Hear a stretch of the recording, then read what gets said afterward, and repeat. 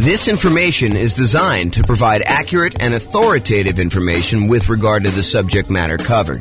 It is offered with the understanding that the presenters are not engaged in rendering legal, accounting, or other professional services. If legal advice or other expert advice is required, the services of a competent professional should be sought. Welcome to the Montgomery Real Estate Investing and Real Estate Financial Planning Podcast.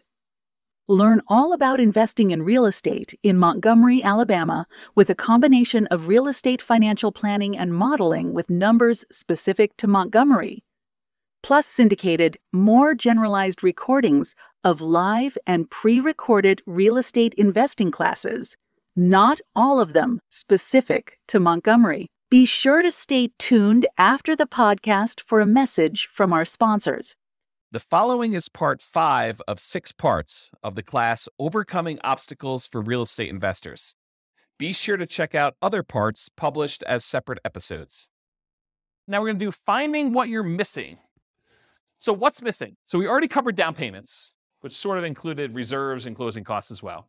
Now we're going to talk about finding deals, finding a dream team, finding partners, and finding tenants. All right, so finding deals. I mean, there's not a lot of stuff I can add to this, right? It's going to be a lot of master the obvious stuff. So finding deals inside the MLS, you can brute force all properties. So if you're really struggling to find a deal, look at every deal. Run the numbers on every deal. See if you can, make something work. Brute force analysis, do it. Take the time, go through all the stuff. Or if you're unwilling to do brute force, do better searches. Search for a wider range of fixer-upper terms. Look at things that might get you a lot of false positives, but might actually attract something for you. Like if you're looking for properties that could be good house hacking properties, so things with like walkout basements or second kitchens or things. We did a whole class on this and how to find those deals on the MLS. But if you go watch that, we go into a lot more detail.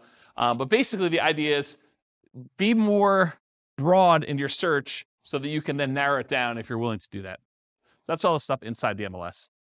Market to find motivated sellers. So if you can't find what you need inside the MLS, be willing to spend money in order to find deals outside the MLS.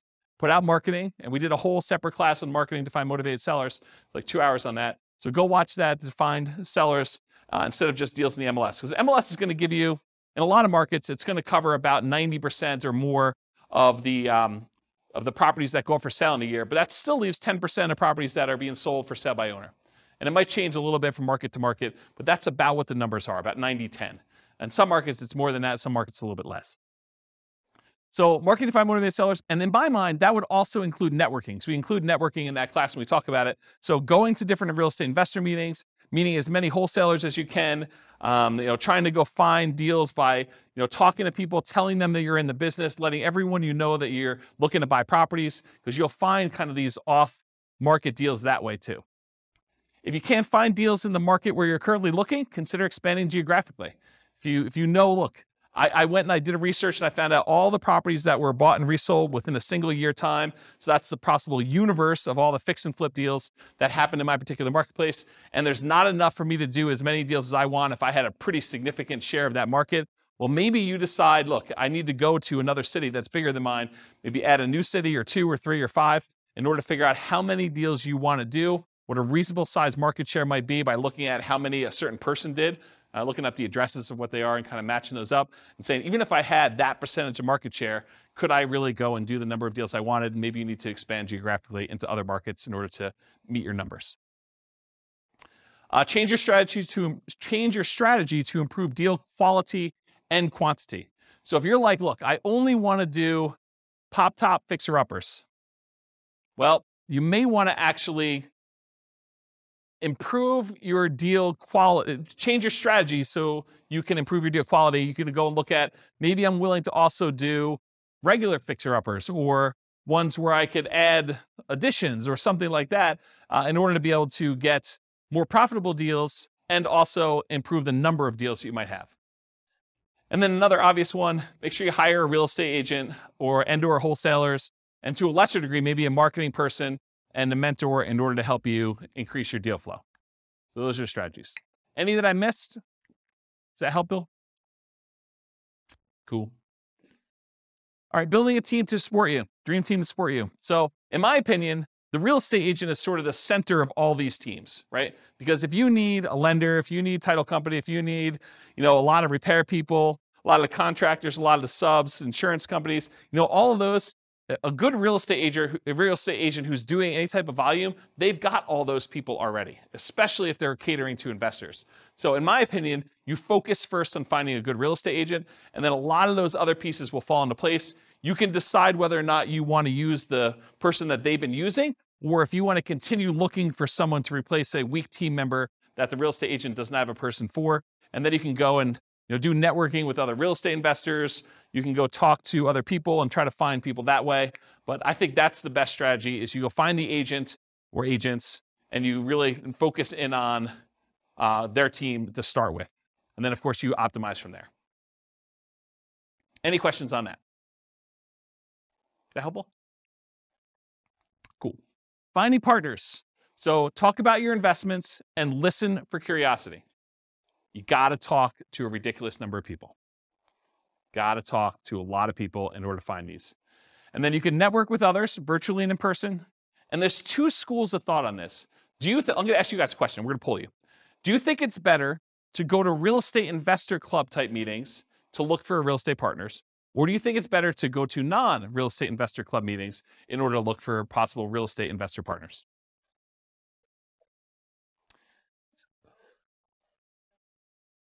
Yeah, so it's really not an either or, but I agree both is probably the best way to do it. The real question is, what I was trying to get at is, do you think it's better to go to an investor meeting where there's a lot of competition, there's probably a lot of people looking for partners in that room, and they're probably pretty knowledgeable about what's involved, and maybe they're thinking, I'll just do some of this myself, and so maybe they have limited capacity to do other partnership deals because they're able to do some deals themselves? Or do you want to go tap a completely unmarketed to set of people that they're not really, they're interested in real estate, but they're not showing up for meetings, they haven't expressed an interest to learn how to do it, they're really sort of like, yeah, I'd be interested in partnering, I don't know what I'm doing, but I got money and I got loans. I don't know, in some ways, I think I'd rather have the second list. Right. Well, but it's, so Rachel says, if you could find the second list. And honestly, it's like everyone else, right? It's church.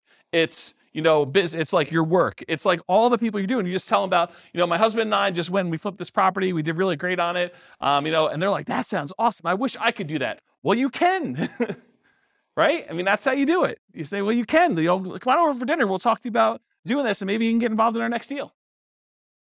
Okay. But that's the idea. It reminds me, it's probably not exactly the same, but this reminds me of the story of the two shoe salesmen that go to the jungle, right? And they go to the jungle and one of them phones back to the shoe company, yo, send me home, no one has shoes, there's no opportunity here. And then the other guy calls back and says, this is amazing, no one has shoes yet, right? So, I don't know, it's sort of like, which way do you want to do it? And then my final tip about finding partners is sort of a subtle kind of backdoor way. It's marketing to lenders from public record data that have made hard money or private loans. So someone who has loaned money on a real estate deal could be a source for you to partner with, or a source for money if you're looking for money partners. But if you go and you could pull up a list from public record of all the lenders that are not institutional lenders. You could try to find those, compile a list, and then mail them. Okay, so that's another way to do it. Is that helpful? That was the tip of the night. There you go. So a lot of people writing that one down. Any questions on this? Cool. Finding tenants. All right, here's the easy button. Hire a professional property manager. That way you don't have to do it at all. If you're not going to do that, make sure you start 60 to 90 days in advance of the vacancy. That means that your lease must tell the tenant that's living there, you need to tell us 90 days in advance whether you're planning on renewing your lease, and then we're going to renew it at that point, or you're not going to renew your lease and you plan on moving out so that we can start marketing the property. Make sure that your lease allows you to start marketing the property. Make sure you check that you can do this in your marketplace, but make sure that you're allowed to market the property early and that you have the permission in the lease written out so that you can go show the property to prospective tenants while the other tenant is still living there. So unless you have multiple vacancies, realize you're really only looking for one tenant. So you're not trying to find 100 people, you're trying to find one. And not everyone is looking every day. So make sure you have reasonable expectations going into this, that if you put up an ad, you don't get like 50 calls on day one. That's not the end of the world. expect to spend money on marketing. I think a lot of folks, they've got a little bit spoiled in a lot of marketplaces where you put up an ad on like Craigslist or Zillow or something like that, and you get 15 phone calls, and you find your tenant within a week. Yeah, I mean, it doesn't always work that way. There are markets where it's softer, where you have a surplus of rentals, and it takes some time to market properties. And sometimes you may need to market it hard and do more than just put up an ad and hope that the phone rings and kind of field phone calls. So expect to spend some money on marketing, maximize the marketing you can do all the stuff you can on the web, do signs at the property, in the yard if you can, like all those different things. Network with other local investors to find out what's working locally. So usually after an investor has filled their properties, they're really open to sharing. While they have a property for rent, they may not be super open to sharing. But once that property is filled and they've got no vacancy, they're happy to tell you where they're marketing. Assumes you have a great offering, so make sure you're doing all the stuff that you should be doing to the property. You can't try to rent a piece of crap and then tell me that you can't find tenants. Okay? And then once you have a good property and it's good exposure, you're doing all the marketing you're supposed to do, use inquiries, the number of calls you're getting, as feedback. If you put up an ad and you get no calls for a week, that's probably a sign that your price is probably a little bit too high for that property. And maybe you drop the price. That's probably the next lever to do. Once you know that you have really good photos, the property is marketed appropriately, it's up on the web, you verified that, you've got all your signs and other marketing out there, and you're doing all the other stuff that the most successful investors in your market are doing. Any questions on this? Cool. This concludes part 5 of 6 on overcoming obstacles for real estate investors.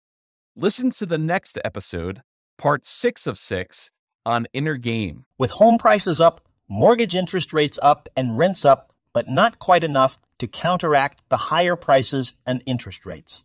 Cash flow on rental properties in Montgomery is harder than ever. Book a call with the Real Estate Financial Planner to apply our proprietary 88 strategies to improve cash flow on your rentals. See the show notes for a link to schedule your call and improve your cash flow today. If you're a real estate agent, lender, or professional in Montgomery that wants to help our real estate investor listeners, consider reaching out to learn about collaboration opportunities with this podcast. We'd love to add more value to our listeners by having you assist our investors buy, sell, and finance their real estate investments. See the show notes to schedule a call to discuss collaboration opportunities.